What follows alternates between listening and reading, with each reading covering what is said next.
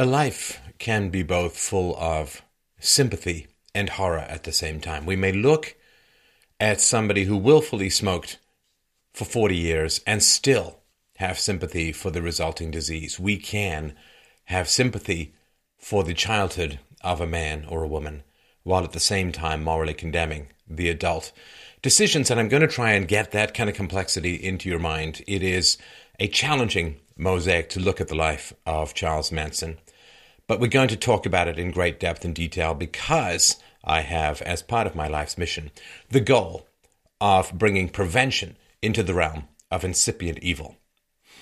Evil, when it manifests as adult, has usually been layered in so many sedimentary layers of abuse that it becomes almost an inevitability. Enough trauma can, I believe, strip people of free will and turn them into bloodthirsty automatons of prior traumas and abuses. The goal in philosophy is not so much the cure of evil. That is more the job for the police and the military, tragically. The goal of philosophy is the prevention of evil. Once evil has manifest, preventing it becomes impossible. Containing it becomes the only rational goal.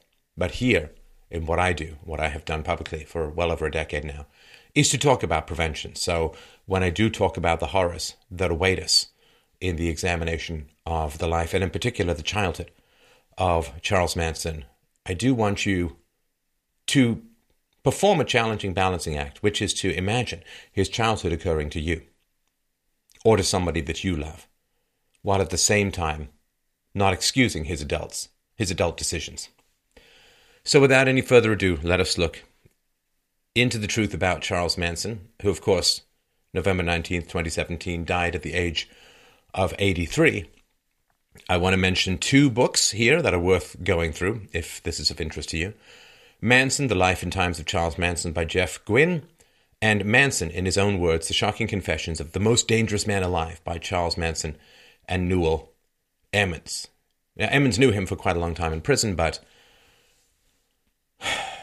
Charles Manson did have the chance to review the book before it went out, so although there was some paraphrasing, we can assume that there's a good deal of truth in it. So, let us begin. Ada Kathleen Maddox was born to parents Nancy and Charlie Maddox in 1918. She was the youngest of 4 children and raised in a very strict religious Nazarene church household. Now the influence of Christianity is really fascinating. This is a more extreme sect, to put it mildly. But the relationship of Christianity and the misinterpretation of the biblical commandment, spare the rod and spoil the child, a lot of Christians believe that this means if you do not beat a child, he will become spoiled and rebellious.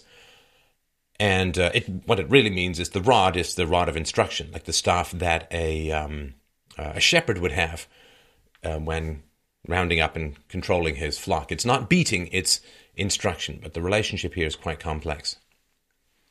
So Charles Manson said, Mom's parents loved her, meant well by her, but they were fanatical in their religious beliefs, especially Grandma, who dominated the household. She was stern and unwavering in her interpretation of God's will and demanded that those within her home abide by her views of God's wishes. If my grandfather tried to comfort Mom with a display of affection, such as a pat on the knee or an arm around her shoulder, Grandma was quick to insinuate he was vulgar. The first warning sign for me is if a man is comforting his daughter and that is perceived as inappropriate in some fashion, my first thought, it's not proof, but my first thought goes to what were the childhood experiences of the woman who says that, who says even a pat on the knee or an arm around the shoulder is vulgar. Well, in my particular belief, that is indication of sexual abuse on the part of, in this case, the grandma. Why would you be so fearful of a father comforting his daughter unless you had some primal memory of how inappropriate that may end up being around a pedophile? Now, while the family was comfortable financially, Charles Maddox unexpectedly died of pneumonia in 1931 when Kathleen was only 13 years old. 17 months later, tragedy would again strike as Kathleen's older sister Eileen caught the same infection that killed her father and died at 20 years of age. And it's funny, when you read these stories about the kinds of childhoods and illnesses that struck people not that less than 100 years ago. It is quite remarkable. We can afford atheism in some ways now because death is not so omnipresent. We have gained, to some degree as a result of Christian and Protestant discipline and a work ethic, we have gained the kind of control over our environment that leaves us with much less of an emotional need for God. So growing up without a father and absent the guidance of her oldest sister, Kathleen rebelled against her mother's wishes and the Nazarene Church's fundamental expectations for women. According to author Jeff Gwynne, they were expected to dress modestly, no sleeveless dresses or tops, for instance, and very little of any makeup. Girls were discouraged from cutting their hair based on biblical admonitions that a woman's hair was her glory. Going to movies, dancing, interacting improperly with the opposite sex, cursing, and drinking alcohol comprised a don't list, informally known as the Big Five, for Nazarene teens. Such corrupting acts were to be avoided because they were clearly sinful. According to Charles Manson, for Mom's life was filled with a never-ending list of denials. My mother ran away from home, was driven, might be a better description. Her reasons for leaving home were no different than those of the kids I became involved with in the 1960s. This pattern, this cyclical pattern of what happens in generations, when you draw back enough, it seems like one of those complex spiral forms that you see in nature. Up close, you don't see much of a pattern. When you pull back, you see this. So when he became a cult leader in the 1960s, he lassoed in with his intensity and charisma and, I guess, steady availability of drugs, girls or young women who had been driven out of their homes or left their homes with the illusion that outside of discipline is freedom. No, outside of discipline is self-indulgence followed by decay. Outside of not exercising is not the freedom to not exercise, but a lack of freedom to climb stairs or maintain bone density. So we'll get into those patterns as we go forward. While willing to comply with some of the rules, Kathleen, Manson's mom, began sneaking out at 15 years old to go dancing at nightclubs in Ohio. It was during one of these dancing excursions where Kathleen met 23-year-old Colonel Scott, an unemployed scam artist from Catlettsburg, Kentucky, and apparently a cliche out of a Tennessee Williams play. Scott told Kathleen that he was an army colonel, plied her with alcohol, and proclaimed marriage intentions, but neglected to inform her that he was already married. Now,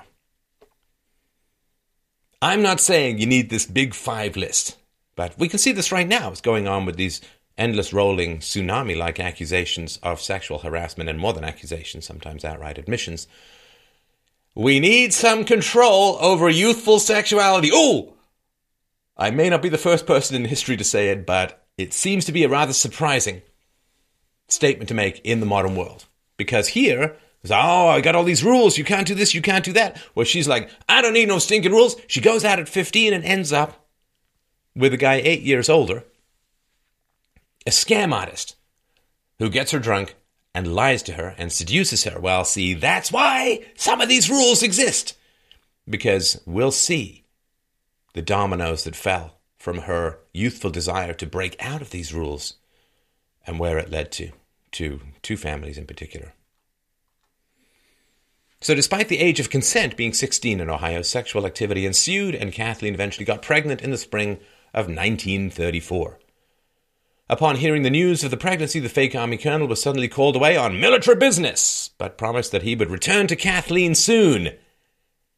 He never did. So, yeah, the Nazarene fundamentalist parents had an excessive point, but a point nonetheless. This is before the welfare state. This is during the Great Depression. Now, she's 15, she's pregnant, and now what? But the welfare state, this is all decayed, which means deferred and worsened. So, single, pregnant, and at odds with her family, Kathleen was determined to find somebody who could provide for her future child and decided to get married as quickly as possible. Naturally, of course, right? This kind of disaster means, especially if you're a woman who has just found out she's pregnant, you can try and rope a guy before you show. You can try and rope a guy into marrying you, usually by firing the V cannon at him as quickly as possible. It didn't take long for Kathleen to find a suitor. August 21st, 1934, she married 25-year-old former Army unskilled machine shop worker William Manson. I feel that name. Dun, dun, dun, Manson. Now, typically, of course, a 15-year-old would require parental permission to get married, but Kathleen lied about her age when obtaining the marriage license, claiming to be 21 and hid the marriage from her mother. On November 12th, 1934, Kathleen gave birth to no-name Maddox, who weeks after birth was renamed Charles Mills Manson. The birth certificate filed on December 3rd, 1934, listed William Manson as Charles Manson's biological father, but reports dispute if Kathleen's new husband knew the baby was the result of a prior relationship. Was he cucked into raising another man's child? This is an old issue with regards to biological integrity and where you invest your resources. The woman always knows that the child is hers. The man, it's just a little bit more dicey, which is why the old saying, no hymen, no diamond, was particularly important. It is a form of financial predation that is unbelievably destructive and horrible and evil to tell a man a child is his when the child is not his, because not only does he pour resources into the raising of another man's offspring, but he is also prevented from having his own children if no more children are to be had. So not only is he supporting someone else's, but he also loses out biologically. This is a complete no-no. So there was a reason for these rules, as we can see with increasing single motherhood, welfare statism, and the giant pot of government money that is now attracting migrants from the third world. I'm just saying there are a few challenges with this situation. So, following the guise of hate the sin but love the sinner, Nancy Maddox embraced Kathleen and her new grandchild, seeking to see Charles raised in a religious environment. It didn't take long for Kathleen to resume her pre-pregnancy ways, going out, dancing without her husband, disappearing with her brother Luther Maddox for days at a time, and leaving her newborn child with unsuitable babysitters. Now, statistically we know that if there is a man in the household and there's a child, and the man is not biologically related to the child is over 30 times more likely to be abused. So when you have a bunch of unsuitable babysitters, who knows what physical, emotional, verbal, or sexual tortures were inflicted on Charles Manson as a baby. Charles Manson said, like many young mothers, she was not ready to make the sacrifices required to raise a child. With or without me, Mom still had some living to do. I would be left with a relative or a hired sitter, and if things got good for her, she wouldn't return to pick me up. After my grandparents or other family members would have to rescue the sitter until Mom showed up.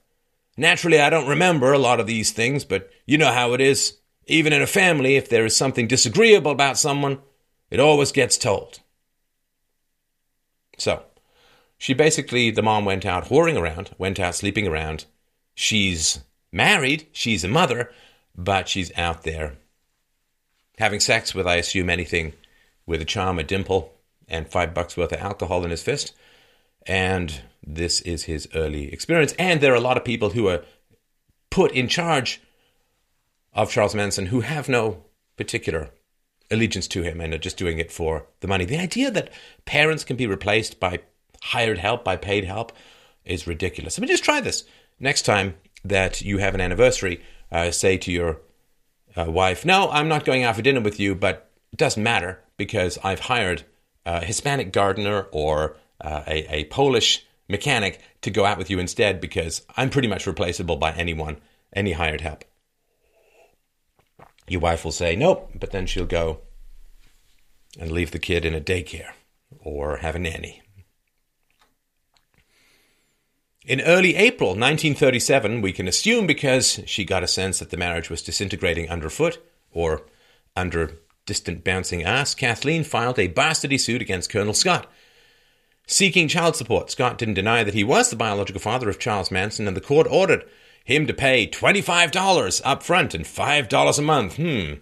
I wonder if female suffrage had managed to reform the court system just yet or make a welfare state. Apparently not. Now that is not much. He was ordered to pay the modern equivalent of $428 up front and $85 a month. Now he did pay the $25, but she never saw a single $5 a month payment. But this may have been the first of only a handful of times that young Charles Manson met his biological father. He's like 3 at this point. On April 30th, 1937, William Manson filed for divorce, charging Kathleen with gross neglect of duty, and she didn't even show up to contest the proceedings.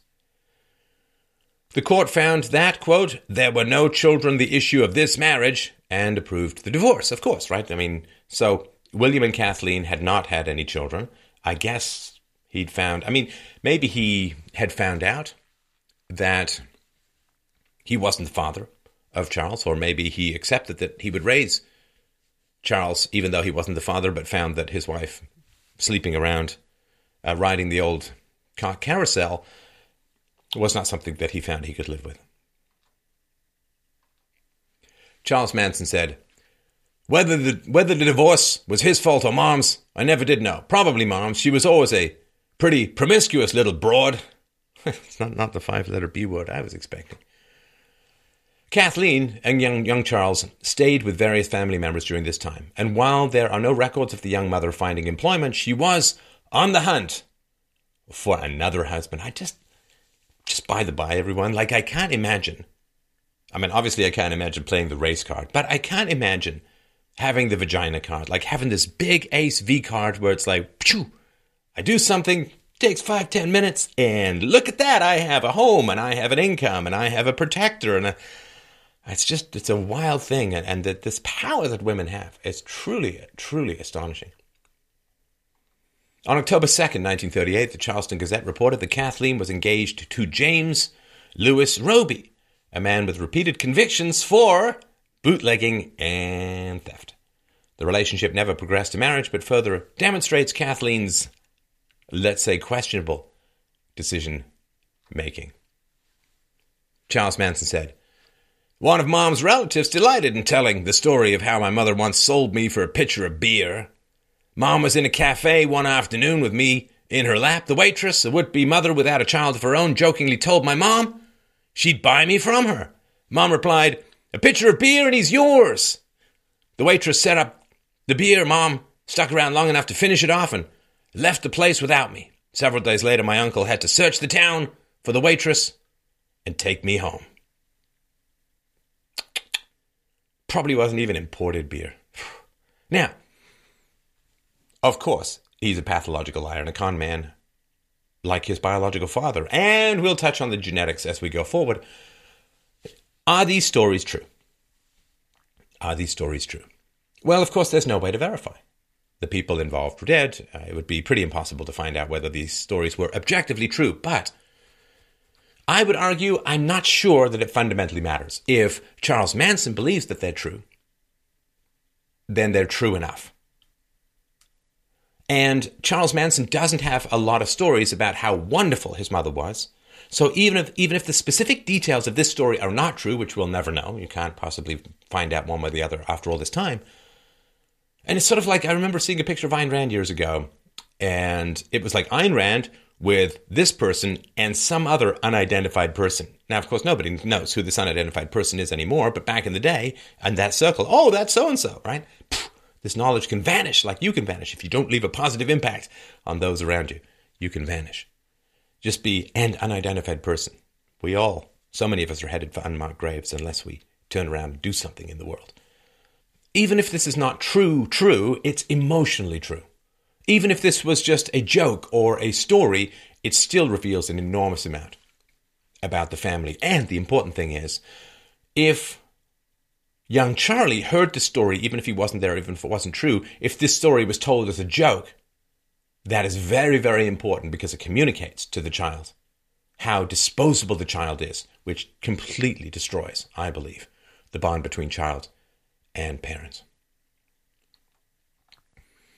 On August 1st, 1939, Kathleen, her brother Luther, and his girlfriend Julia Vickers seduced, assaulted, and robbed a stranger named Frank Martin. Kathleen and Julia met the wealthy-appearing Martin and devised a strategy to rob him, disgruntled that he had too much money for one man.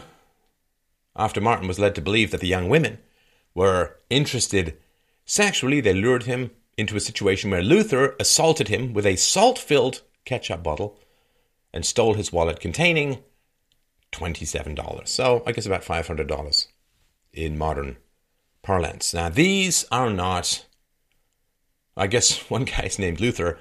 Trust me, his first name is not Lex, because these are not master criminals in any way, shape, or form.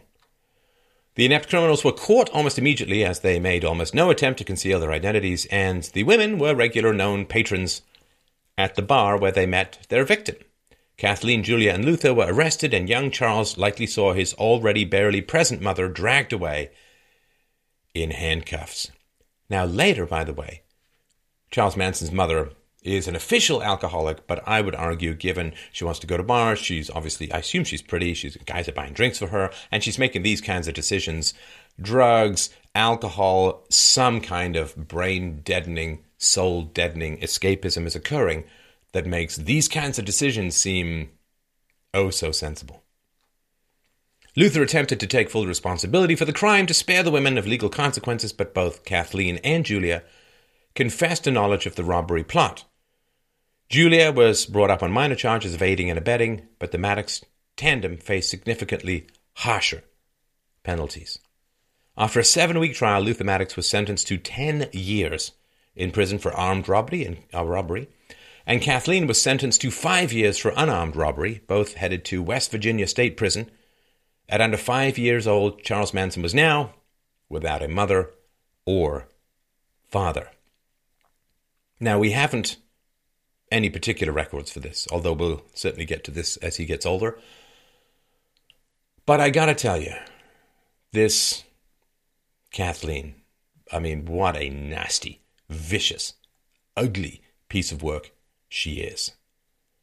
If she's willing to pretend to want to have a threesome with a guy so that her brother can beat him half to death with a bottle, what kind of mother do you think she was? What happened to young Charles Manson? What kind of men did she bring home? She's really scurrying down in the rat sewer level of hell of the lowest of the lowest. I bet you she brought home pedophiles, and I bet you she brought home sadists, and I bet you she brought home people who enjoy torturing children, and I bet all of that stuff happened. And it's funny, there's no record of it directly, there's no proof of it directly, but there sure is a lot of blood written on the walls. Charles Manson said, "While Mom was doing time at Moundsville, it kind of fell to my grandmother to take care of me, want to or not. So there I was, in the same household that my mom had run away from 6 years earlier. Strict discipline, grace before each meal, and long prayer sessions before going to bed at night. Don't fight, don't steal, and turn the other cheek. I believed and practiced all that my grandmother taught. So much so that I became the sissy of the neighborhood." In his mother's absence, grandmother Nancy Maddox was the natural choice to take care of Charles, but due to their proximity to the West Virginia State Prison, the child was sent to live with his uncle Bill Thomas, Aunt Glenna, and his cousin Joanne in late 1939. Now, this is a bit of an odd story coming up. He says, grandfather, I assume he means uncle because the grandfathers weren't around. Charles Manson says, "I remember my grandfather asking me to go for a walk with him. Once outside the house, he became soft-spoken and kinder than I had ever remembered. As we walked, we played games and ran races, and he would let me outrun him. He put me up on his shoulders and carried me while I pretended I was a giant and taller than anyone alive. After a while, we sat down to rest. He put his arms around me and, fighting back tears, told me, 'Your mother won't be coming home for a long time.' I don't know if the lump came in my throat because my grandfather had begun to cry, or if it was because I realized what he was telling me." And it's funny, when you have a kind of childhood like this, it's sort of like if you're in one of these endless North Pole winters and then one day it's really sunny and then it goes back dark again, you really remember that day. The tragedy is how vivid the memory is of a kind moment that he experienced. I don't think you need a lot of those to find a way to clamber out of the abyss of abuse and neglect. But obviously he did not have enough. It is frequently described as if the Thomas family didn't want to take in Charles, but they bowed to guilt and feelings of family obligation, which were quickly turned to outright resentment. Yeah, bowing to guilt, feelings of obligation, quickly turned to outright resentment. Not at all like the migrant crisis. Cousin Joanne Thomas said, "There was never anything happy about him. He never did anything that was good." Uncle Bill was a physically and emotionally abusive alcoholic who disliked sissies and had very specific hang-ups around males showing emotion or weakness. As soon as Charles moved in with the Thomases, two challenging situations tested the patience of the adults in the relationship: the young boy visiting his incarcerated mother in prison and attending a new school. Author Jeff Gwynne, not a bad writer, but quite the white knight of mother excusing. Jeff Gwynne wrote, "Bill warned the 5-year-old about behaving properly. No sniveling when he saw his mother. Real boys didn't do that. If the sight of the forbidding outer walls and heavily guarded entrance doors didn't completely unsettle Charlie, the visit with Kathleen surely did." Ushered inside the main entrance and down a hall to the left by Uncle Bill and uniformed prison staff, Charlie was pushed onto a hard wooden slat seat in front of a thick glass panel. On the other side was Kathleen. Whatever love she tried to communicate to him was verbal. Until the day she was set free, it is unlikely that Kathleen was allowed to touch, let alone hug, her child. Hear that, white knighting? She was just tragically unable to touch her child. Well, maybe if you don't promise to fuck a guy so that your brother can beat him half to death with a bottle, you end up being able to touch your child. What if you, say, didn't whore around the neighborhood drinking and screwing everything that wasn't screwed to the ground? Maybe, just maybe, you'd be able to hug your child. Maybe if you weren't a terrible mother and a terrible human being, you might be able to hug your child. But it was not the wall of glass between Kathleen and her child, Jeff. It was Kathleen's decisions. Again, I sympathize with her childhood. I condemn her adult decisions. In November 1939, the now 5-year-old Charles was enrolled in elementary school and given a woman named Mrs. Varner as his first grade teacher. Quick question, everyone out there, just curious what you think. Given that every time fate seems to roll the dice with young Charles Manson, it comes up snake eyes, do you think that Mrs. Varner is A, wonderfully warm teacher who rescued him from the very fiery pits of hell he was destined to by his early abuse and neglect, or B, a sociopathic squid monster of childish disassembly and destruction? We'll see. Mrs. Varner, as it turns out, reportedly had a long-standing reputation of being incredibly abusive to her students, and this trend did not stop when Charles Manson entered her classroom. I guess just another brick in the wall. In Mrs. Varner's classroom, students were seated by perceived potential. The bright students in the front closest to the teacher, and the worse students in the back and subject to verbal abuse.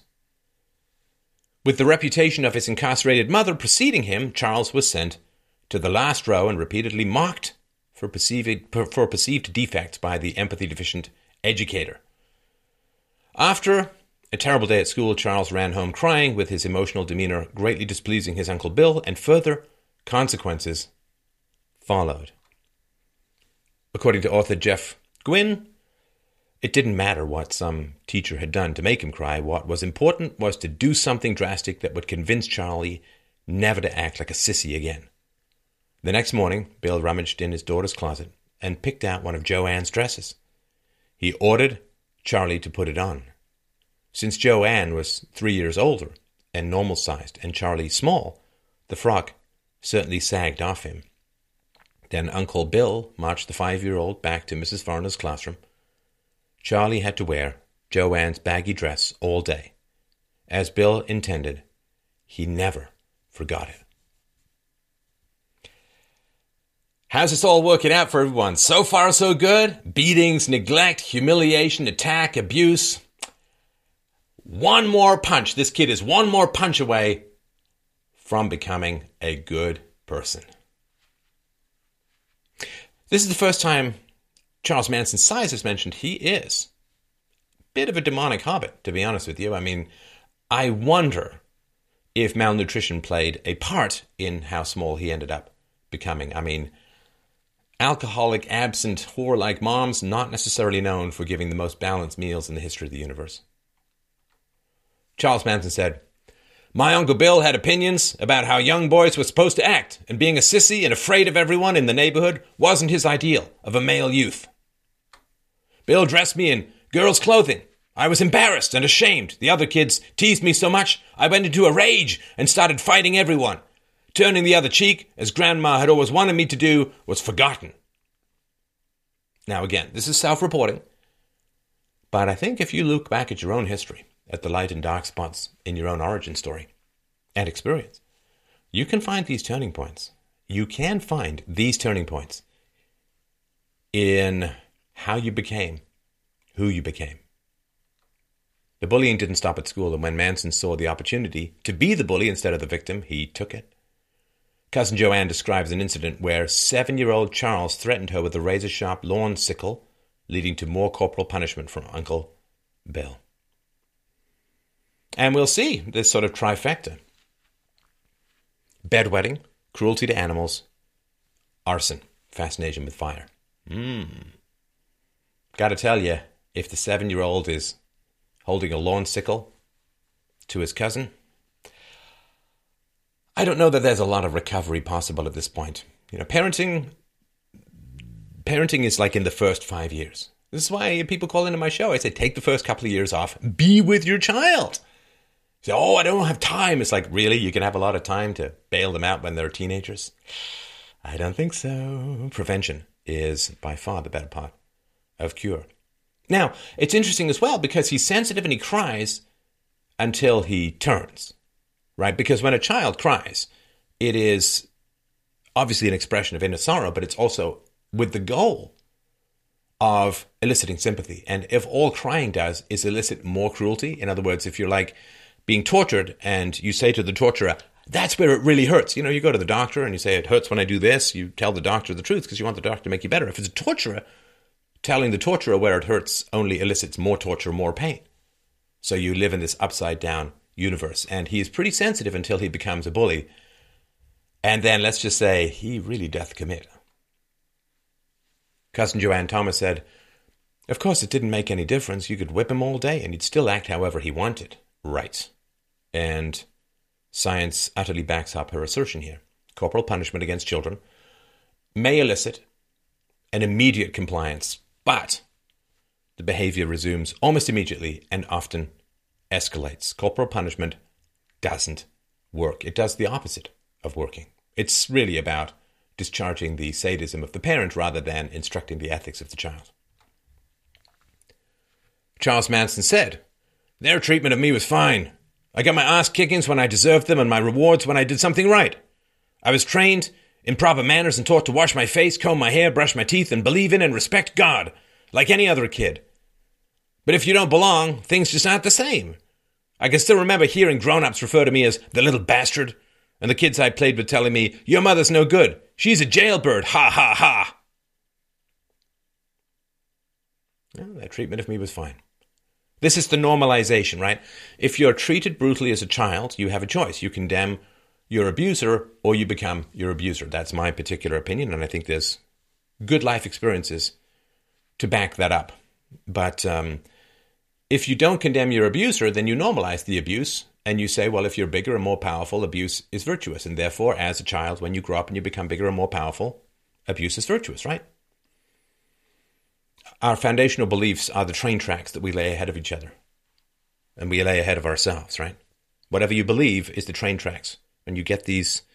Well, where do we have choice? We have choice in how we process what happens to us. We don't really have choice in the consequences of how we process what happens to us. You know, we have a choice to smoke or not. We don't have a choice as to whether smoking is good for us. We have a choice to overeat or not. We don't have a choice as to whether overeating is good for us or not. We have a choice to exercise, you understand. So once he said, oh yeah, their treatment with me was fine. Abuse, bullying, when you have power over people, you screw them up, you harm them, you humiliate them, you bully them. That's what happens when you say, my abusers are doing the right thing. Everybody wants to do the right thing. Our ethical assumptions are our physical inevitabilities. On February 21st, 1942, hey, remember Luther, Mr. Ketchup? Luther Maddox broke out of prison by stealing an on-site truck, but he was apprehended 3 days later. Kathleen stayed out of trouble while in prison and was paroled in late 1942 after serving only 3 years of a 5-year sentence. Charles Manson. The day she came home was still one of the happiest days of my life. I think she missed me as much as I missed her. For the next few days we were inseparable. I was her son and she was my mom. And we were both proud of each other. I loved it. I guess my mom did too. But a 23-year-old girl needs more than an 8-year-old son to complete her world. And see again, the clouds open, the sun comes through. And it's like, you know, these dysfunctional, broken train wrecks of people, when they find someone, it's called fusion. They fuse together, they merge. This paradise, all past wrongs are forgotten. All future is rosy and optimistic, and they're going to ride the unicorns of megalomaniacal fantasy over the rainbows into the paradise of eternity. And then 4 days later, they're screaming at each other for leaving the cap off the toothpaste tube. This fusion, this joy, this glory, it doesn't actually make you happy. Right? I mean, if you want to kill someone, you don't push them off a sidewalk, you push them off a tall building. You raise people up in order to drop them further. This fusion, this glow, this we're together and everything's perfect is the setup for the disappointment that is to come. It is part of the sadism. It's the good cop to the bad cop of bad habits. Manson commonly describes his initial reunification with Kathleen as the happiest time in his life, but unfortunately and inevitably that period did not last long. The Thomases wanted Manson out of their house, and Kathleen tried to raise him on her own, gaining employment as a barmaid, grocery store clerk, and other entry-level jobs. Author Jeff Gwynne says, he was enrolled in a local elementary school but seldom stayed in class. Kathleen had to be at work. She couldn't walk him to school and then stand guard outside his room to make certain he didn't sneak away. Charlie compounded his mother's frustration by showing up at the grocery during the days that he played hooky, asking for candy and often buying some with pennies he apparently cashed from store customers. One of the first things Kathleen noticed when she reunited with her son was that he tried to manipulate everyone, especially women. She realized that his interest in people was dictated by what they might be able to do for him. Oh, Jeff. See, I wonder where young Charlie Manson might have learned to manipulate. His mother was a sexual black widow, soul-sucking, other-sucking spider who manipulated men to get what she wanted. And the idea that, wow, says the mom who manipulates to get what she wants, wow, my son is quite a manipulator. I'd better keep an eye on that because it's a mystery. Charles Manson said, I didn't learn about it until years later, but while she was at Moundsville, some of the older dykes showed her that sexual pleasure didn't only happen between men and women. Well, I tell you, you put this in a book, nobody would believe you. She was introduced into lesbianism at a place called Moundsville. It's kind of on the nose. He goes on to say, of course, back then, gays were still in the closet, so Mom was pretty discreet when it came to making it with another broad. Dummy that I was at that age, I didn't mind sleeping in the other room if she had another female spending a few days with us. It didn't take long for Kathleen to resume her nightlife-oriented ways, pawning off Charles on a series of shoddy babysitters, becoming addicted to alcohol and prowling for another husband.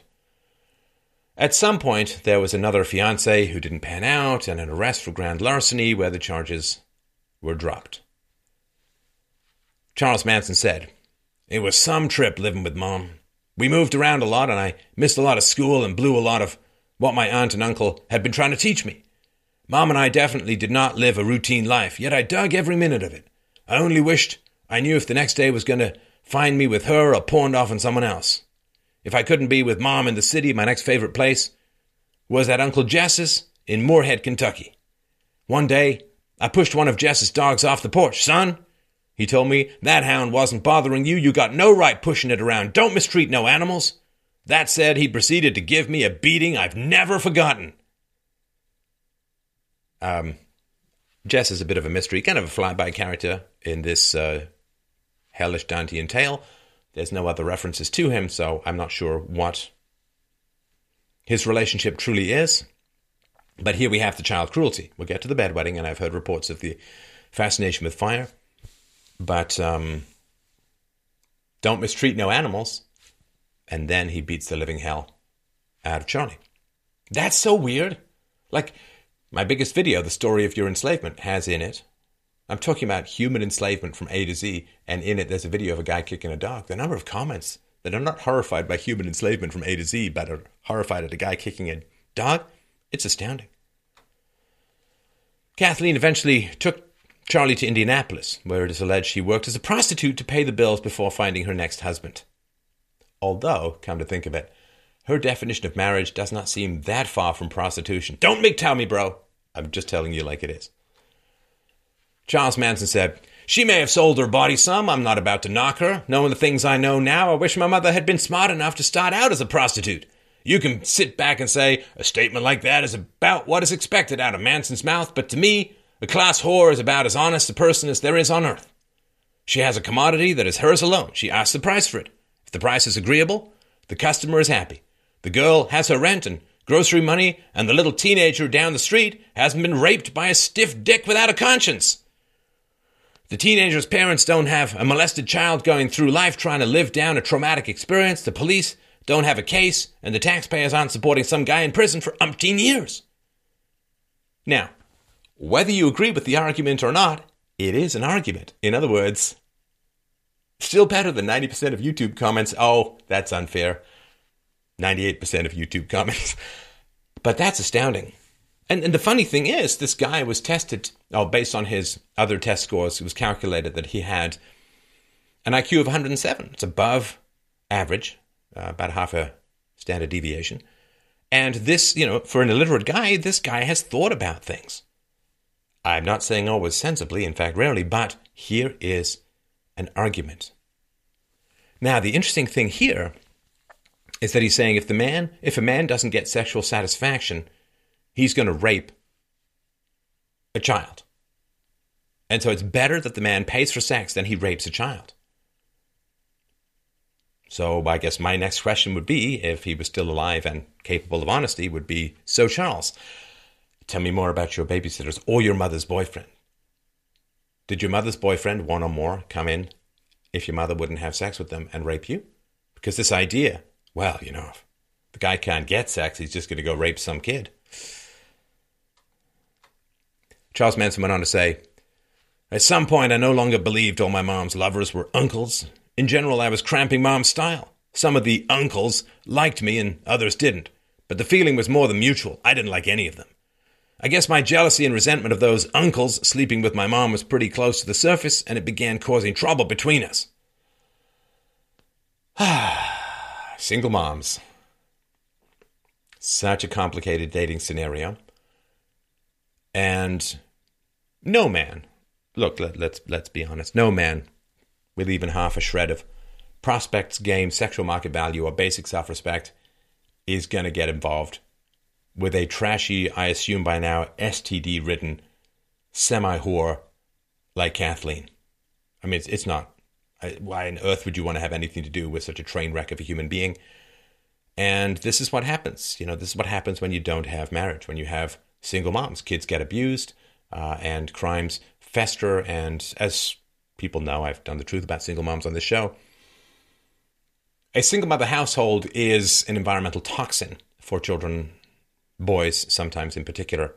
The negative outcomes of being raised by a single mother are almost beyond calculation, but huge and negative.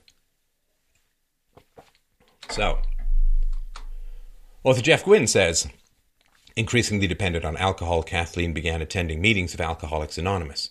At one, she met Lewis, a 27-year-old, who said he was trying hard to get straightened out, too. Lewis had a lot to overcome.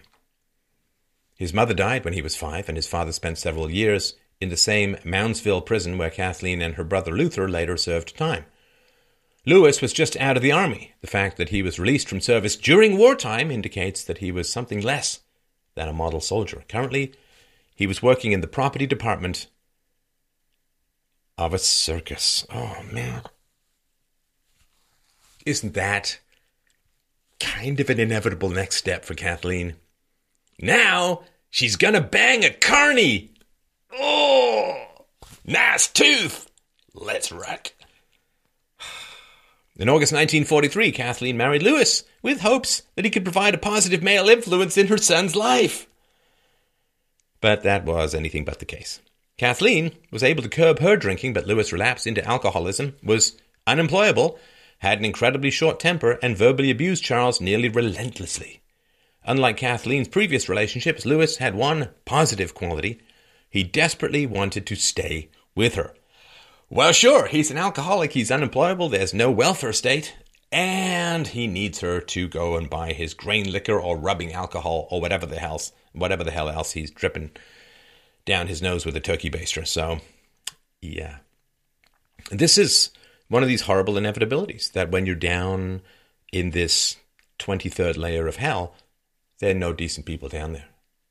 You know, I have talked in this show in the past about my positive relationship with Dungeons & Dragons.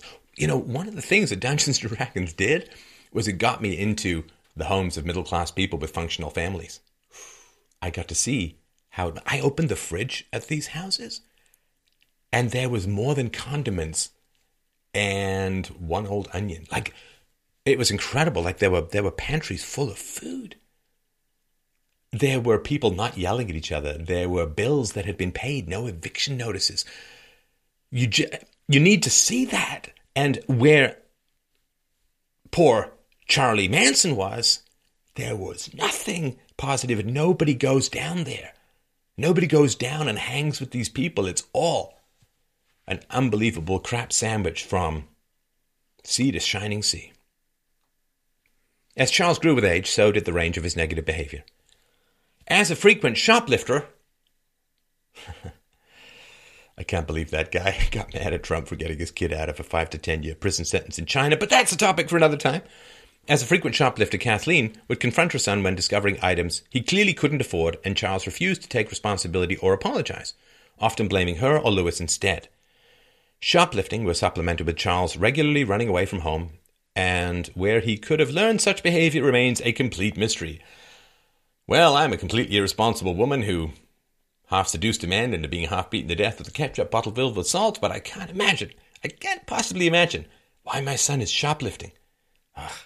Well, also, you know, if you're in a society where you're treated terribly and nobody seems to care, you have no emotional allegiance to social rules. Everything becomes what you can get away with.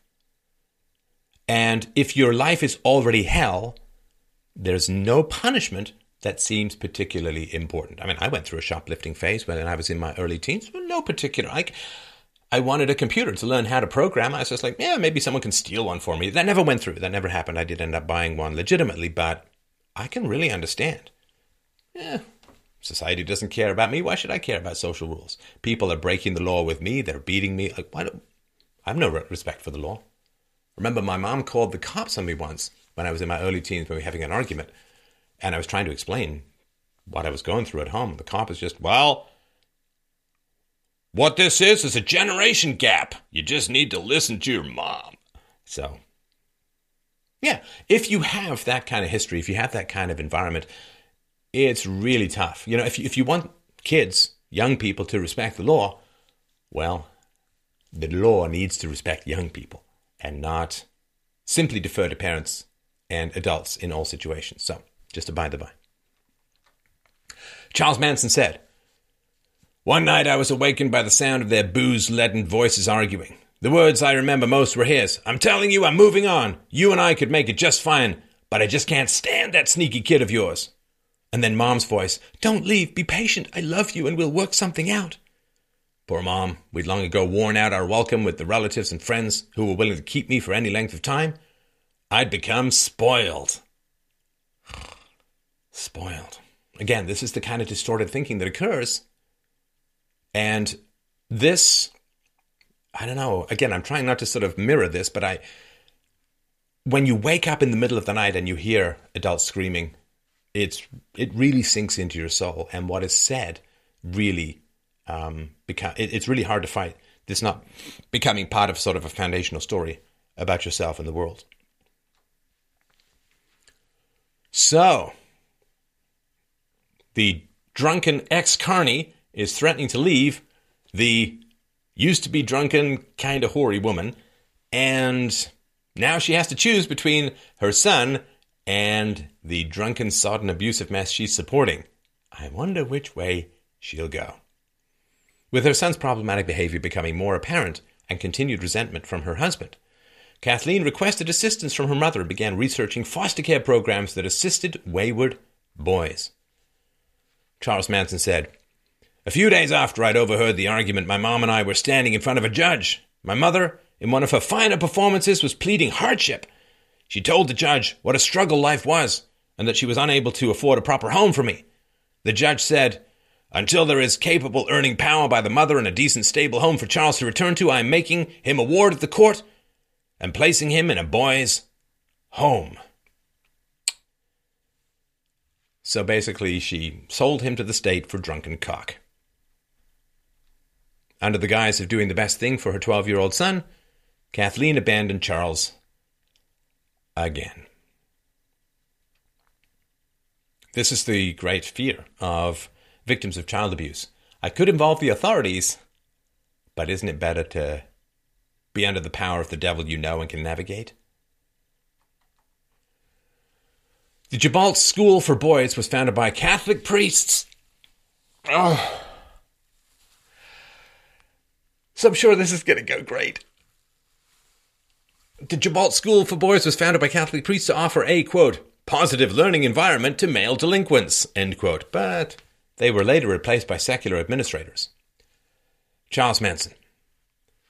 "By the time I was escorted to the dormitory I would live in for the next 10 months, I felt sick. I couldn't breathe. Tears ran down my cheeks, my legs were so rubbery I could hardly walk. Some invisible force was crushing my chest and stealing my life away from me. I loved my mother. I wanted her. Why, Mom? Why is it this way? Come and get me. Just let me live with you. I won't be in your way." I was lonely. Lonelier than I'd ever been in my life. I've never felt that lonely since. I wasn't angry at her anymore. I just wanted to be with her, live with her, under any conditions, not in some school locked away from everything. Good behavior at the Jabal School was demanded and enforced via corporal punishment using a yard-long board. While school rules restricted corporal punishment to only 3 swats at a time, witness accounts suggest that physical abuse wasn't at all restricted. And for those of my younger listeners, when I was in boarding school, you got caned. Charles Manson said, "The answer to any infraction of the rules was a leather strap or wood paddle and lost privileges. Since I had a problem with wetting the bed, it seemed like I was getting more than my share of whippings for something I had no control over." Cruelty to animals, bedwetting, obsession with fire, arson. And can you imagine? You go to sleep because of your horrible childhood, you're wetting the bed at times. Can you even fall asleep? Are you worried you're just trying to get up and go to the bathroom one more time? This fear, this anxiety, this lack of sleep too. Lack of sleep is a huge problem when it comes to decision making. I mean, studies are very clear. You start to lose sleep, you might as well be on drugs when it comes to decision making. And people with irregular, chaotic lives don't have the regular circadian rhythm system to go to sleep and get up at a similar time, to be well rested, and it's bad all around. I remember when I was in boarding school, not sleeping, just not sleeping. I was long, no computers, no tablets, of course, back then. I'd put my knees up under the blankets and pretend there was a volcano and people were running away from it. Like crazy stuff. I put my head down at the bottom by the iron railings and pretend I was hiding from Nazis. Just couldn't sleep. Charles Manson said, "I was exposed to a lot of things the average kid doesn't experience until a much older age. It never happened to me there, but I saw kids forced into homosexual acts." Charles Manson said, "Mom would come to see me sometimes, but not all that often. If she said she'd see me next week, I'd be lucky if she showed up in the next couple of months. When she did come, she'd tell me, 'It won't be long before I have a steady job and a nice place to live. Then I'll come and get you and take you home with me.' We'd talk about how nice it was going to be when we were back together." Yeah, remember, this is the mom who complains that her son manipulates people. He goes on to say, "She'd leave me and I'd run back to my friends telling them, 'Pretty soon I'll be going home. My mom said so.' The next visit would be the same. 'Pretty soon, Charlie,' were my mother's words. I waited and waited. It didn't happen. And as a reason why, his cult was later called the Family. Author Jeff Gwynne says, Charlie was unhappy at Gibault. He soon fled to his mother in Indianapolis. It hurt Kathleen to send him back. Oh. Can you hear it now? Can you hear it? It hurt her so much to send him back. Because she wanted to be codependent with her sodden, alcoholic, ex-carny boyfriend, husband. He goes on to say, it hurt Kathleen to send him back. Then and later he described Gibault as a terrible place where the priests hated him so much that they encouraged him to run away, but she knew Charlie was undoubtedly lying. Even so, he came close to persuading her that he'd learned his lesson and would never cause trouble again. After a few hours, Kathleen steeled herself and took him back to Gibault. Around Christmas 1947, Kathleen and Lewis were at each other's throats, and Charles was poised to spend the holidays alone at the school. Ah, yeah, I remember that. It's funny, and I don't mean to overshare with my own experiences, but I don't want to have a thought arise in me and then pass it aside, because you'll see that in my face and hear it in my voice. So when I was in boarding school, I have a strong memory of spending Christmas with like 2 other kids and some very depressed teachers over Christmas. So, not wanting to leave him alone on Christmas, cousin Joe Ann Thomas suggested Charles spend the holiday with the Thomas family. The family quickly regretted the decision as Charles stole Uncle Bill's handgun, and his disruptions made an inconvenience of the entire holiday. After 13-year-old Charles returned to Gibault, he ran away once again, breaking into multiple stores in Indianapolis, stealing cash and renting a room before being apprehended. Charles Manson. When I got to India, I slept in the alleys and old sheds until the night I got a bonus while burglarizing a grocery store for something to eat. The cash register change for the next morning was in a cigar box under the counter. When I opened the box and saw the money, I thought I was rich and didn't even bother to cart out any of the groceries I was stealing. It was a little over $100, more money than I'd ever had in my hands before. I rented a room in Skid Row, bought me some clothes, ate as much as I liked, and spent the money like there was no tomorrow. A few days later, I was broke and hungry. And a Democrat. No, I put that last one in. After another thwarted robbery attempt, a judge sent him to the Boys Town Juvenile Facility in Omaha, Nebraska. After only 4 days at the school, Charles escaped by stealing a car with another student and driving to Illinois to meet the student's criminally inclined uncle. Now, here we're really entering Oliver Twist territory. Along the way, Charles and the student obtained a gun and committed several armed robberies before working as thieves for the aforementioned uncle. After a 2-week crime spree, Charles was arrested during another attempted robbery and linked to the previous armed robberies. In 1949, a judge sentenced Charlie to the Indiana Boys Reform School, which specialized in housing juveniles connected to crimes like armed robbery and manslaughter. So he's drilling down to this. Absolute bottom. Author Jeff Gwynne said, some staffers were devoted to disciplining rather than encouraging. Boys could receive whatever amount of physical correction adult staffers deemed appropriate. This ran a torturous gamut from simple whippings with paddles to duck walking, staggering painfully about with hands clasping ankles, and table bending, arching backwards with shoulder blades barely touching the surface of a table. Just holding that position for a few moments ensured that a boy could not walk normally for hours afterwards. Even youngsters who behaved suffered physically on a regular basis. When staffers weren't paying close attention on school grounds during the day or in dormitories at night, bigger, older inmates had ample opportunity to physically and sexually brutalize smaller boys. For undersized boys like Charlie, the ultimate goal at Plainfield was not to reform, but to survive. Charles Manson. Believe it or not, a great many of them are there to obtain an outlet for their own perversion. Confinement and punishment are necessary in the present society, but having sadistic, perverted assholes working in an institution that is supposed to rehabilitate is the biggest bunch of bullshit going. Charles Manson. The shop had regular workbenches around the walls, but in the middle of the room was a bench that was specially designed for what was to come next. It was about waist high on the average man. Bare ass, I was told to lay across the bench. I hesitated, and Clark, an educator, planted a boot in my ass and told the detail boys to anchor me down. Each of the detail boys grabbed an arm or leg and spread me out ass up on the bench. I was in proper position for one of two things, a fucking or a beating. When Clark picked up a leather strap, I remember feeling relieved. At least I wasn't going to get fucked in my ass. The strap was made of leather, about 3 feet long, 1/4 of an inch thick, 4 inches wide, with holes drilled in the leather and a strong wooden handle. He hit the bench next to my head a couple of times to loosen himself up. I about pissed, just out of fear. "Stretch him out," Clark said, and they all tightened their grip. I found out later that if any of them let go during the lashing, they would get the same beating I was about to take. Clark knew how to use that strap. I wanted to shout the first time he laid it across my ass, but gritted my teeth and waited for the next blow. After 3 more swats, the detail boy holding my right arm whispered, "Groan or cry. Don't try to be tough with this motherfucker. He don't come until you cry." Clark hit me twice more on that side, and whether I wanted to or not, I screamed and the tears burst loose. He backed off and I was relieved because I thought he was through. No luck. He was just changing sides. I got an equal number on the other cheek. When Clark was finished and the boys let go of my arms and legs, I didn't have strength enough to lift myself off the bench.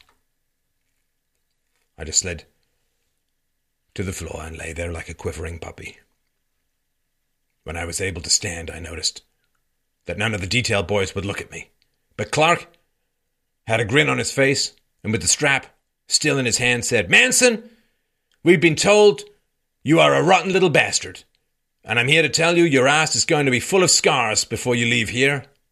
It was. In fact, it still is. If you receive child abuse and it leaves actual physical scars on your body, it's very hard to outgrow that because the scars are always there to remind you. Charles Manson said, "Back at the school, a guard gave me 30 lashes with the escape strap. The escape strap was longer and thinner than the strap used by Clark. It cut a lot more and brought blood instantly. That lashing put me in bed for several days, and it was a couple of weeks before I could walk without wanting to lie down and cry." Now, you do understand, everyone who's listening to this, who's watching this. I appreciate this. This is going on all around you, all across the world. This kind of abuse is going on all around you. If we ignore it, we get blowback. If we accept it and speak out against it, who knows how much evil we might avert. Evil is not something that just magically appears in the world. It must be summoned by brutality of sadists and indifference of the supposedly virtuous. You want a virtue signal? Speak out against this stuff. It's no longer a signal. It's reality. Charles Manson said, "About a week later, 4 of the bigger and older inmates cornered me in one of the feed bins. Right away, I knew what they were up to. I made a dash for the door, but 2 of the guys grabbed me, and the other 2 stripped my pants off. I fought like a wild man, struggling frantically. I screamed and hollered, but they gagged me so that my screams were muffled. 2 of the guys held me, while one tried to force his dick in my ass. The 4th guy was standing point at the door, watching for the man. I broke loose, but all 4 of them wrestled me to the floor and beat on me some more. 2 of them had time to rape me before the guy at the door shouted, 'The man is coming!' They tried to get away from the scene before Fields arrived, but they didn't quite make it. I was crying and trying to get my pants back on. All Fields said was, 'You know I don't allow any wrestling. You guys get the hell out of here. And you, Manson, go wash your face and stop all your crying.' After that, Fields himself started playing games with me like I was some joint punk available to anyone. On numerous occasions, depending on his mood, he would tell me, 'Pull your pants down, Manson. I want to see if you've been getting fucked.' First time, I thought he was just kidding, and I walked right on by him. But he grabbed me and yanked my pants down around my ankles and made me bend over while he looked at my ass. He always did this in the presence of several other inmates. To add insult, he would pick up a handful of raw silage from the dairy floor, spit tobacco juice on it, and shove it up my ass. 'I got him lubed,' he'd tell his pets, 'so fuck him if you get a chance.' The tobacco juice and silage burned, and I got an infection from it, but the humiliation was worse. Humiliation and rejection. Humiliation and rejection. Charles Manson went on to say, Carr was an ex-Marine, a big son of a bitch, whose favourite thing was to run a jawline.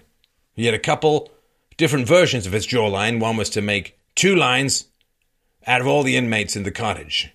The lines were about 4 feet apart, good swinging distance. The sucker being punished ran between the lines, while the others swung at him with closed fists. If one of the blows knocked him off his head, he had to get up and try to get through again. If Carr thought someone wasn't putting enough force into his punches, that guy would have to run the line. Carr's other jawline held more personal satisfaction for him. He'd place you about 20 or 25 feet from him, double up his fist, hold his arm at your jaw level, and then say, "Run!" You had to charge into that fist. If he felt you hadn't charged at full speed, he would make you do it again and again until he was satisfied. If the blows were severe enough to require medical attention, broken nose, cut lip, or damaged eye, he would give you a pass to the infirmary, listing the cause of injury as slipped in the shower or fell while horseplaying. Carr was another guy like Fields. He'd turn his back while some of his snitching pets would try to fuck someone. Jeff Gwynn says, during Charlie's time at the boys' school, his mother was not often in touch with him and may not have visited her son at all. Kathleen was still trying to salvage her marriage to Lewis on several occasions. Fed up with his drinking, she left him, though the length of their separation varied greatly from only a few days to a later, longer span of several years. Kathleen didn't find herself able to completely break away. Kathleen didn't stop loving Charlie. Instead, she hoped that reform school and professionals expert in combating delinquency might yet transform him into a better boy. Just note the language. She didn't find herself able to completely break away. No, she chose a disastrous abuser, a drunken ex-carny, over her son. Kathleen didn't stop loving Charlie? What does that even mean? How on earth would you know whether she loved him or not? All we have is the evidence, and the evidence is she was pretty indifferent to the guy. If you send your child into a brutal rape dungeon because you want to hang out with your drunken ex-carny, sorry, I don't think there's a Hallmark card for that. Charles Manson said, at an age when most kids are going to nice schools, living with their parents and learning all about the better things in life, I was cleaning silage and tobacco juice out of my ass, recuperating from the wounds of a leather strap and learning to hate the world and everyone in it. When I was 16, I finally made a successful escape with 2 other inmates. You see why he wanted to get out? And this is the law, you understand? He's not trapped in a mafia dungeon. He's not trapped in a criminal. This is the law. This is where the law, the judge, and his mother, and the system have placed him. You expect him to respect rules? These are the rules. In October 1949, Charles made his 5th boys' school escape attempt with 6 other boys, and while some of the other escapees avoided immediate capture, Charles was quickly apprehended while trying to break into a gas station. In February 1951, 16-year-old Charles tried to escape once again by sneaking off campus with 2 others, stealing a car and breaking into several gas stations for resources along the way. The 3 boys were caught several days later at a police roadblock and faced federal charges for stealing a vehicle and driving across state lines. After describing the significant abuse they were experiencing at the boys' school, they were ordered to attend the National Training School for Boys in Washington, D.C. until they were 21 years old. But Charles was soon transferred to the Natural Bridge Honor Camp in Virginia on October 24, 1951. This was, to some degree, a step up. In February 1952, Charles was scheduled for a parole hearing, and if he avoided trouble, there was a good chance of him being released early at 17 years old. Despite the previous bad experiences, the Thomas family had approached school administrators and promised to not only provide Charlie with a home, but to help him find employment. In January 1952, Charles' chance of parole vanished as he was discovered sodomizing another boy while holding a straight razor to his victim's throat. Consensual homosexual intercourse wasn't even allowed at the honor camp, and the forcible rape led to an immediate transfer to the high-security Federal Reformatory in Petersburg, Virginia. Between his January arrival at the Federal Reformatory and August 1952, Charles committed, quote, 8 serious disciplinary offences, 3 involving homosexual acts, sparking another transfer to a maximum security reformer in Chillicothe, Ohio. Administrators and psychological staff believed Charles Manson to be beyond rehabilitation and even worried about his suitability for the Chillicothe institution. Sure, that pronunciation is wrong. Administrative review of Charles Manson.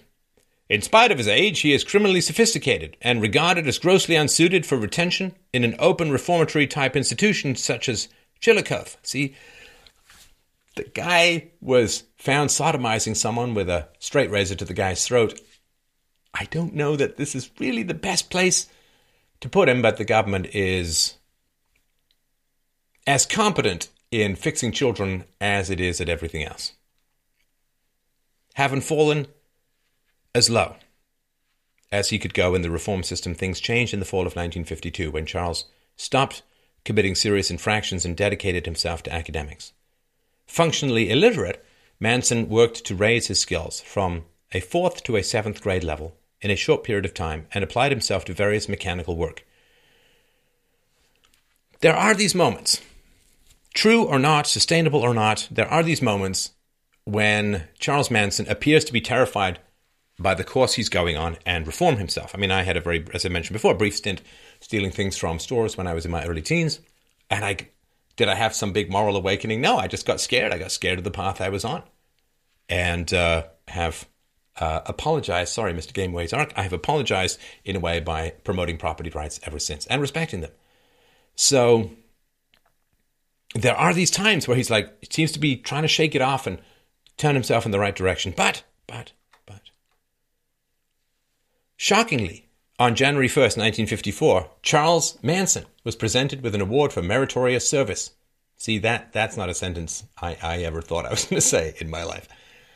4 months later, the young adult previously thought beyond rehabilitation was released to live with the Thomas family, his grandmother, and occasionally his biological mother, who were now all in close proximity. Upon release, Charles found work at low-end jobs and attempted to socialize with young adults from the local Nazarene church his grandmother required him to attend as a condition of occasionally living with her. Socializing didn't go well as Charles tried to impress his new strictly religious peers with stories of stealing cars, reformatory fights, and even his experience shooting up. I don't know what that means. No particular evidence he used heroin, but this is what is reported. Charles Manson said, "All I knew was jail. I couldn't talk about what school I'd graduated from or even gone to. There weren't any yesterdays or last months that I could refer to without exposing my past. For employment, I had to look for jobs no one else wanted. I did janitor and bus-boy work, weeded gardens, and worked in a service station or two. I even shoveled shit and fed the horses oats at Wheeling Downs."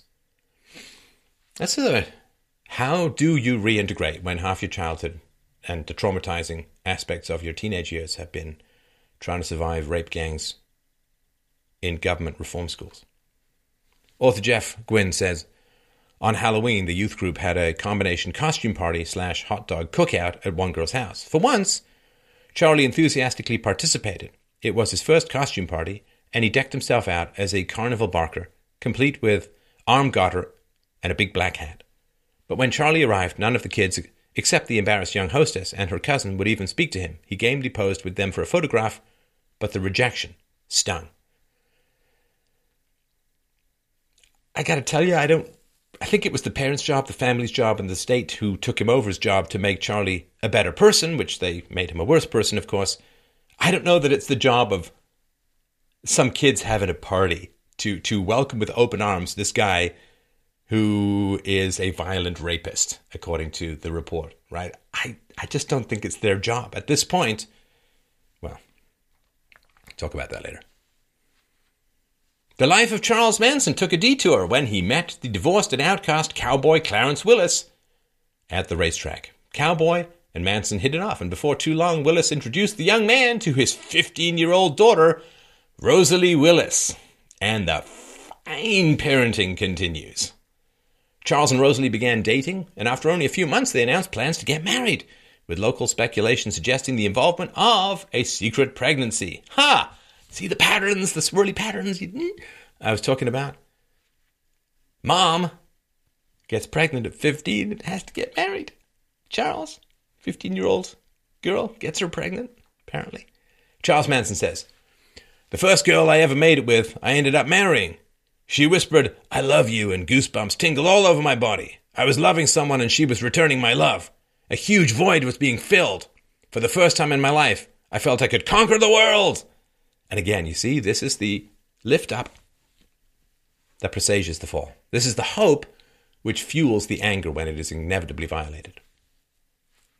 On January 13th, 1955, 20-year-old Charlie and 15-year-old Rosalie applied for a marriage license at the Marshall County Courthouse in Moundsville, both lying about their ages. Rosalie's parents were required to give consent for their underage daughter to marry, and 4 days later, the young couple were married in a Nazarene church. Kathleen Maddox didn't even attend her son's wedding. Jeff! I thought you told me she continued to love her son. Love. Didn't even bother to attend his wedding. While the newly married Mr. and Mrs. Charles Manson spent several months as typical newlyweds, Rosalie's pregnancy strained the couple's finances, and Charles supplemented his income by stealing cars. Well, you wouldn't want to be a car around Charles. He's kind of grabby. Charles Manson said, "It was a good life, and I enjoyed the role of going off to work every morning and coming home to my wife. She was a super girl who didn't make any demands, but we were both just a couple of kids. We didn't know how to budget our income. We were constantly broke, and neither of us had the maturity to sit down and make plans based on what we were earning." You know, be kind of nice. Be kind of nice, ladies, if you stopped having sex with really violent sociopaths like this. Just a thought. Just a thought. I mean, Charles Manson ended up with, 17 young girls that he had regular orgies with? It'd be really, really nice if you didn't bang people yearning to set fire to the entire planet. That would just be excellent, given, of course, that significant portions of the personality are genetic. It'd be really, really nice if you aimed your heights just a little bit higher than someone like Charles Manson. There are still people obsessed with the guy. Didn't he get married shortly before he died? I don't know. With his mother Kathleen having moved to the West Coast, Charles and Rosalie planned a visit, stole a 1953 Mercury, and drove across the country from Ohio to California, because I guess they're just crazy about a Mercury. Oh, I got that song in your head, didn't I? Sorry. Shake it off. Shake it off. Enjoying the West Coast, Charles and Rosalie stayed with Kathleen, who was separated from Lewis at the time, until a police officer discovered the stolen 1953 Mercury and arrested Manson. While in custody, Manson admitted to transporting another stolen car across state lines, bringing about federal charges under the Dyer Act. The judge involved with the case ordered Manson undergo psychiatric testing, and while finding that the suspect was a poor risk for probation, the incentive of a new wife and upcoming fatherhood might encourage him to straighten himself out.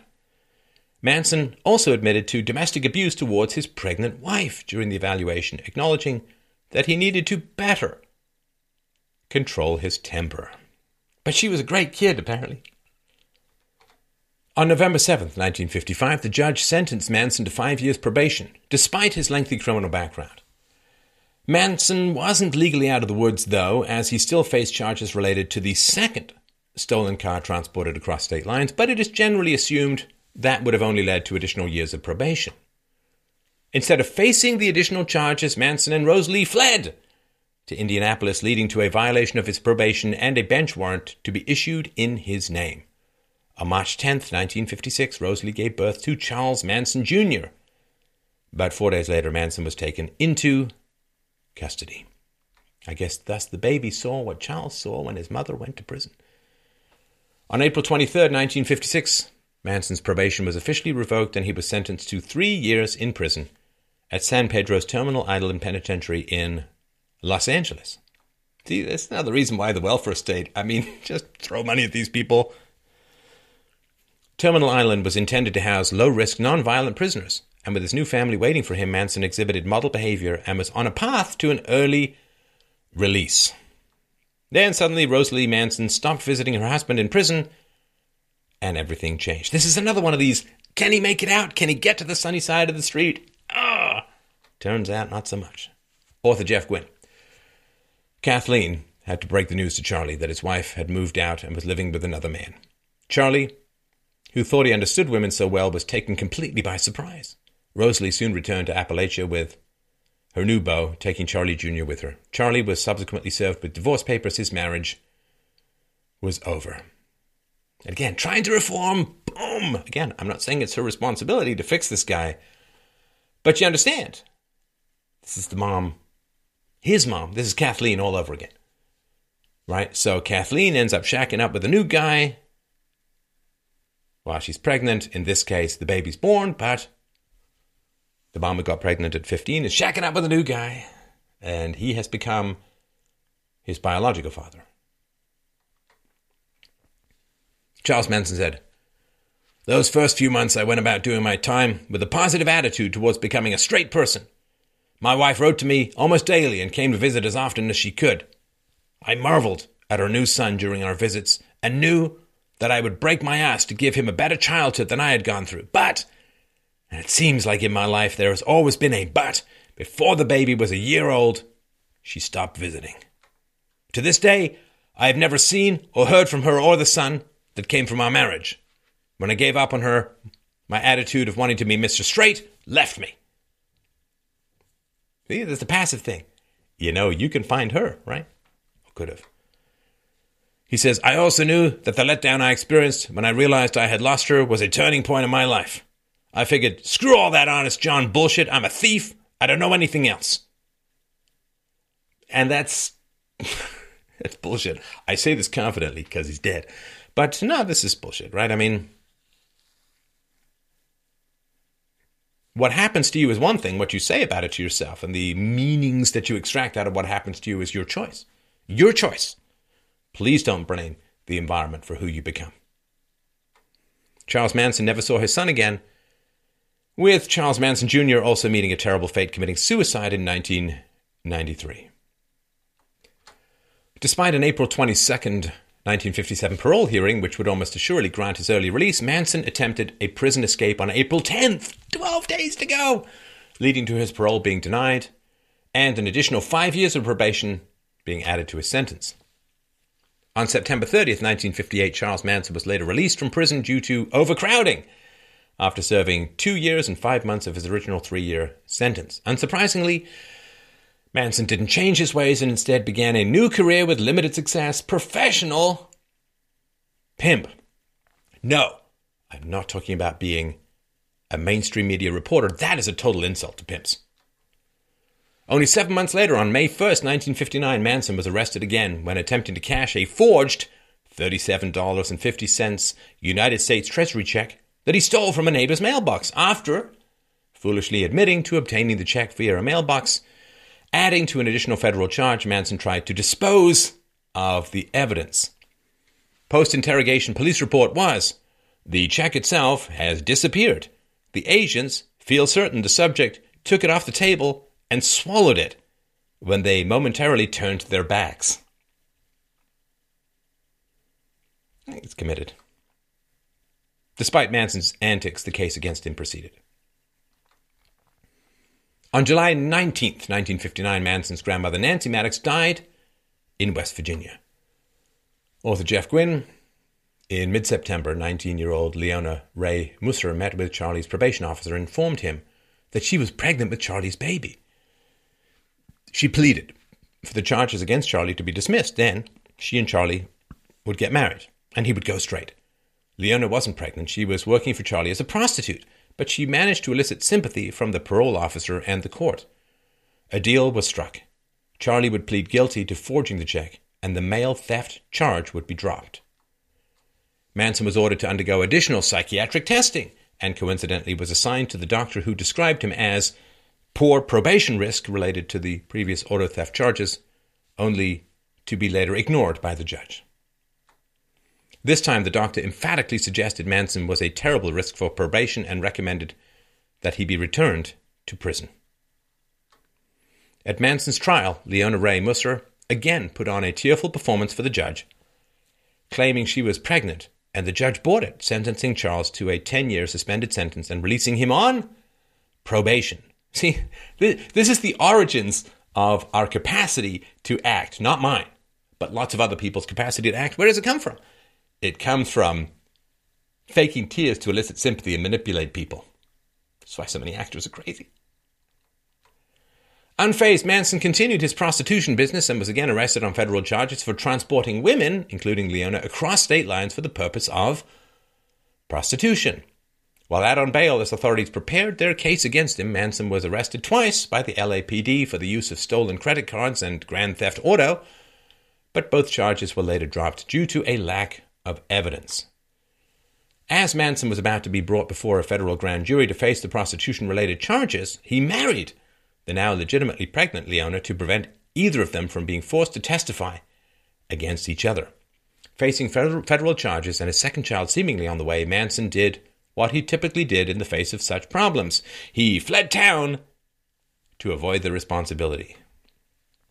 Pregnant and looking to avoid prison, Leona testified against Manson, leading to a formal indictment, the revocation of his 10-year probation, and a bench warrant being issued for his arrest. On June 1st, 1960, Manson was arrested in Laredo, Texas, and transferred back to California.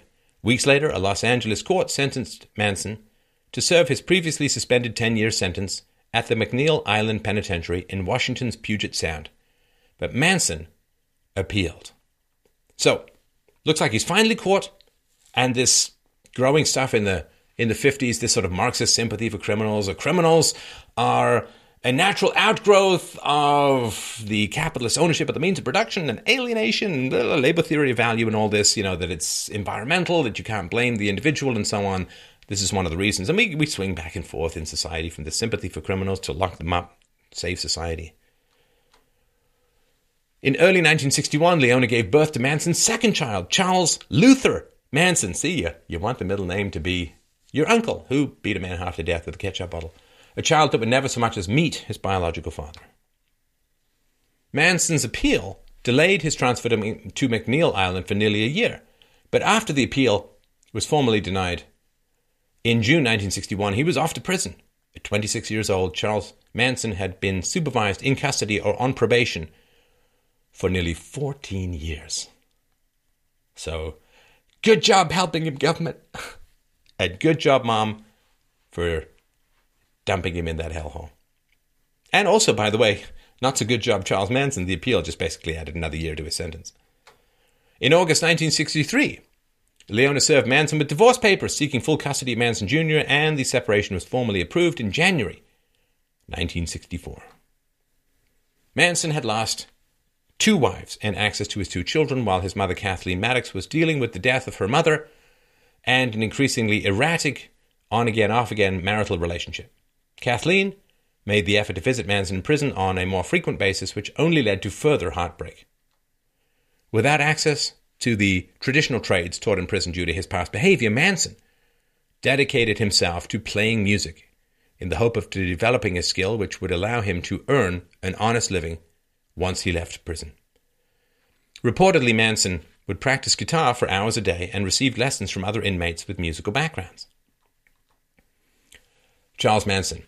After I got heavy into the music trip, I asked Mom if she would shop around and maybe spend a couple of $100 on a decent used guitar for me. Her answer was, "Gee, Charlie, I'd really like to, but we don't have an extra dime. For me to even visit, I have to steal from our grocery money." Knowing what it's like to be broke, I told her, "It's no big thing, and if you can't afford it, I understand." Author Jeff Gwynne. The next time she came, she had a surprise for him. Kathleen wished she could somehow go back in time and raise Charlie right. That was impossible, but now that she was back with Lewis, she decided to give motherhood a second try. So she came to visit Charlie at McNeil with an infant in her arms and proudly informed him that he now had a sister. She and Lewis had just adopted the baby, who was named Nancy after Charlie's grandmother. Charlie shocked Kathleen with his reaction. How much had adopting the baby cost? When Kathleen said the fee was $2,000, Charlie exploded. How could she waste that kind of money on adoption when she just told him she didn't have enough money to buy him a guitar?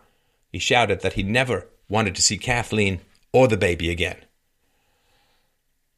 I'm going to go out on a limb here and assume that it was a government agency that approved the adoption of this little girl into the fine arms of Kathleen and Lewis. When will we finally understand that government power turns absolutely everything to irredeemable shit? Charles Manson said, "About 2 months later, my mom showed up for a visit with a little girl in her arms. She greeted me with, 'Charlie, meet your little sister.' 'Wow,' I said. 'How in the world did this happen?' Mom explained. 'Well, for the last several months, we've been trying to adopt a little girl. Last month, the agency informed us that they had found a child for us. Isn't she the sweetest thing?' All kids are sweet to me, but at that moment, call it a jealous rage or maybe just the memory of what my childhood had been like, there wasn't any joy in hearing my mother's words. Especially when she told me the fees for the adoption had run well over $2,000. I flipped and said some pretty nasty things. 'Fuck you and your daughter. 2 months ago, you couldn't afford a lousy $200 to buy me a guitar. When I was a kid, half the time you were pawning me off on somebody else. When the somebody else's ran out, you had a judge lock me up so there'd be no strings on your life. You lied to me when you said you didn't have a dime.'" Kathleen's second attempt at motherhood went just about as well as you'd expect, with her eventually divorcing Lewis in May 1964 due to his rampant alcoholism and inability to keep a job. In October 1965, Kathleen remarried once again. She was always on the hunt for a husband. It's funny because I thought generally parasitical proboscises went out, but I guess in her case, it's kind of an innie. While in prison, Manson turned to Scientology and credited it with helping him escape depression, although I think about after 150 hours of studying it, he thought it was kind of nutty even for him. As Manson was being released from prison on March 21st, 1967, he actually asked if he could stay. Charles Manson: "I asked if I could stay. That is true. I had spent the last 7 years of my life looking forward to the day when I could get out. I had dreams and plans, but as I was being processed for release, I knew the dreams would never be realized and the plans were nothing more than wishful thinking. I told the officer who was signing me out, 'You know what, man? I don't want to leave. I don't have a home out there. Why don't you just take me back inside?' The officer laughed and thought I was kidding. 'I'm serious, man. I mean it. I don't want to leave.' My plea was ignored. I was 32 years old, and over 17 of those years had been spent in jail or some form of confinement."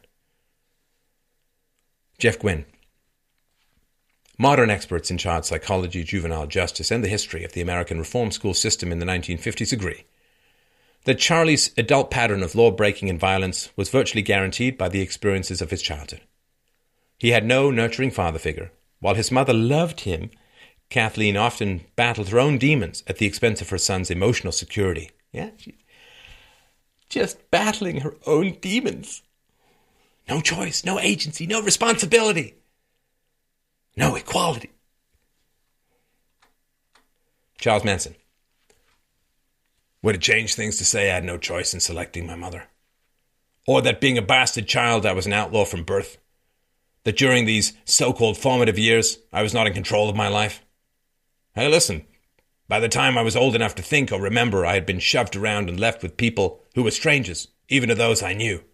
Rejection, more than love and acceptance, has been a part of my life since birth. Asking me not to break the rules of society is like telling your kid not to eat candy because it's bad for him. The kid will continue to eat candy until you take it away or until you prove why he shouldn't. You also need to provide substitutes for the candy you have denied that child. I was told often enough what was bad, but I was never given a substitute or the opportunity to try another world until I had already become so defiant and twisted I no longer cared about somebody else's right or wrong."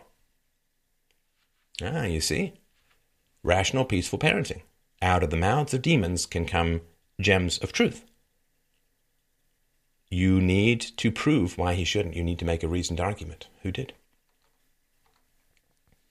He said, "By then, I could not see enough honest faces in the world to pattern myself after. Your Bibles didn't mean anything to me. A Bible had driven my mother from her home. The people you chose to raise me beat and raped me and taught me to hate and fear. From what I have seen throughout my life, the laws of the land are practiced only by the little guy. Those who have money and success abuse every law written and get away with it. Wow, ain't he the Hillary predicting prophet? So when you think of Charles Manson, you can think, of course, of how you would have handled his childhood. But put yourself in his shoes. Who would you be like?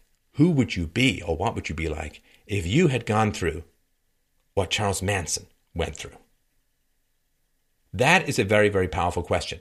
And it's not to excuse what Charles Manson did as an adult or his followers.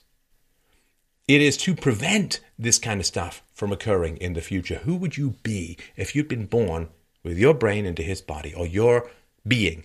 What if you had been switched at birth and you had been raised in this environment? Who would you be? What would you be like? Would you be the person that you are now? Birth is an accident. Family is a roll of the dice.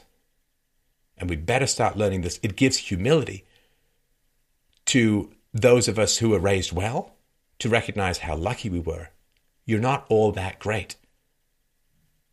You're lucky to a large degree. Doesn't mean you can't have pride in what you do. But the real pride should be in recognizing how lucky you are and helping other people become better, helping the wounded. This doesn't mean go and live among the refuse of society and subjugate yourself to their craziness. We're talking about children.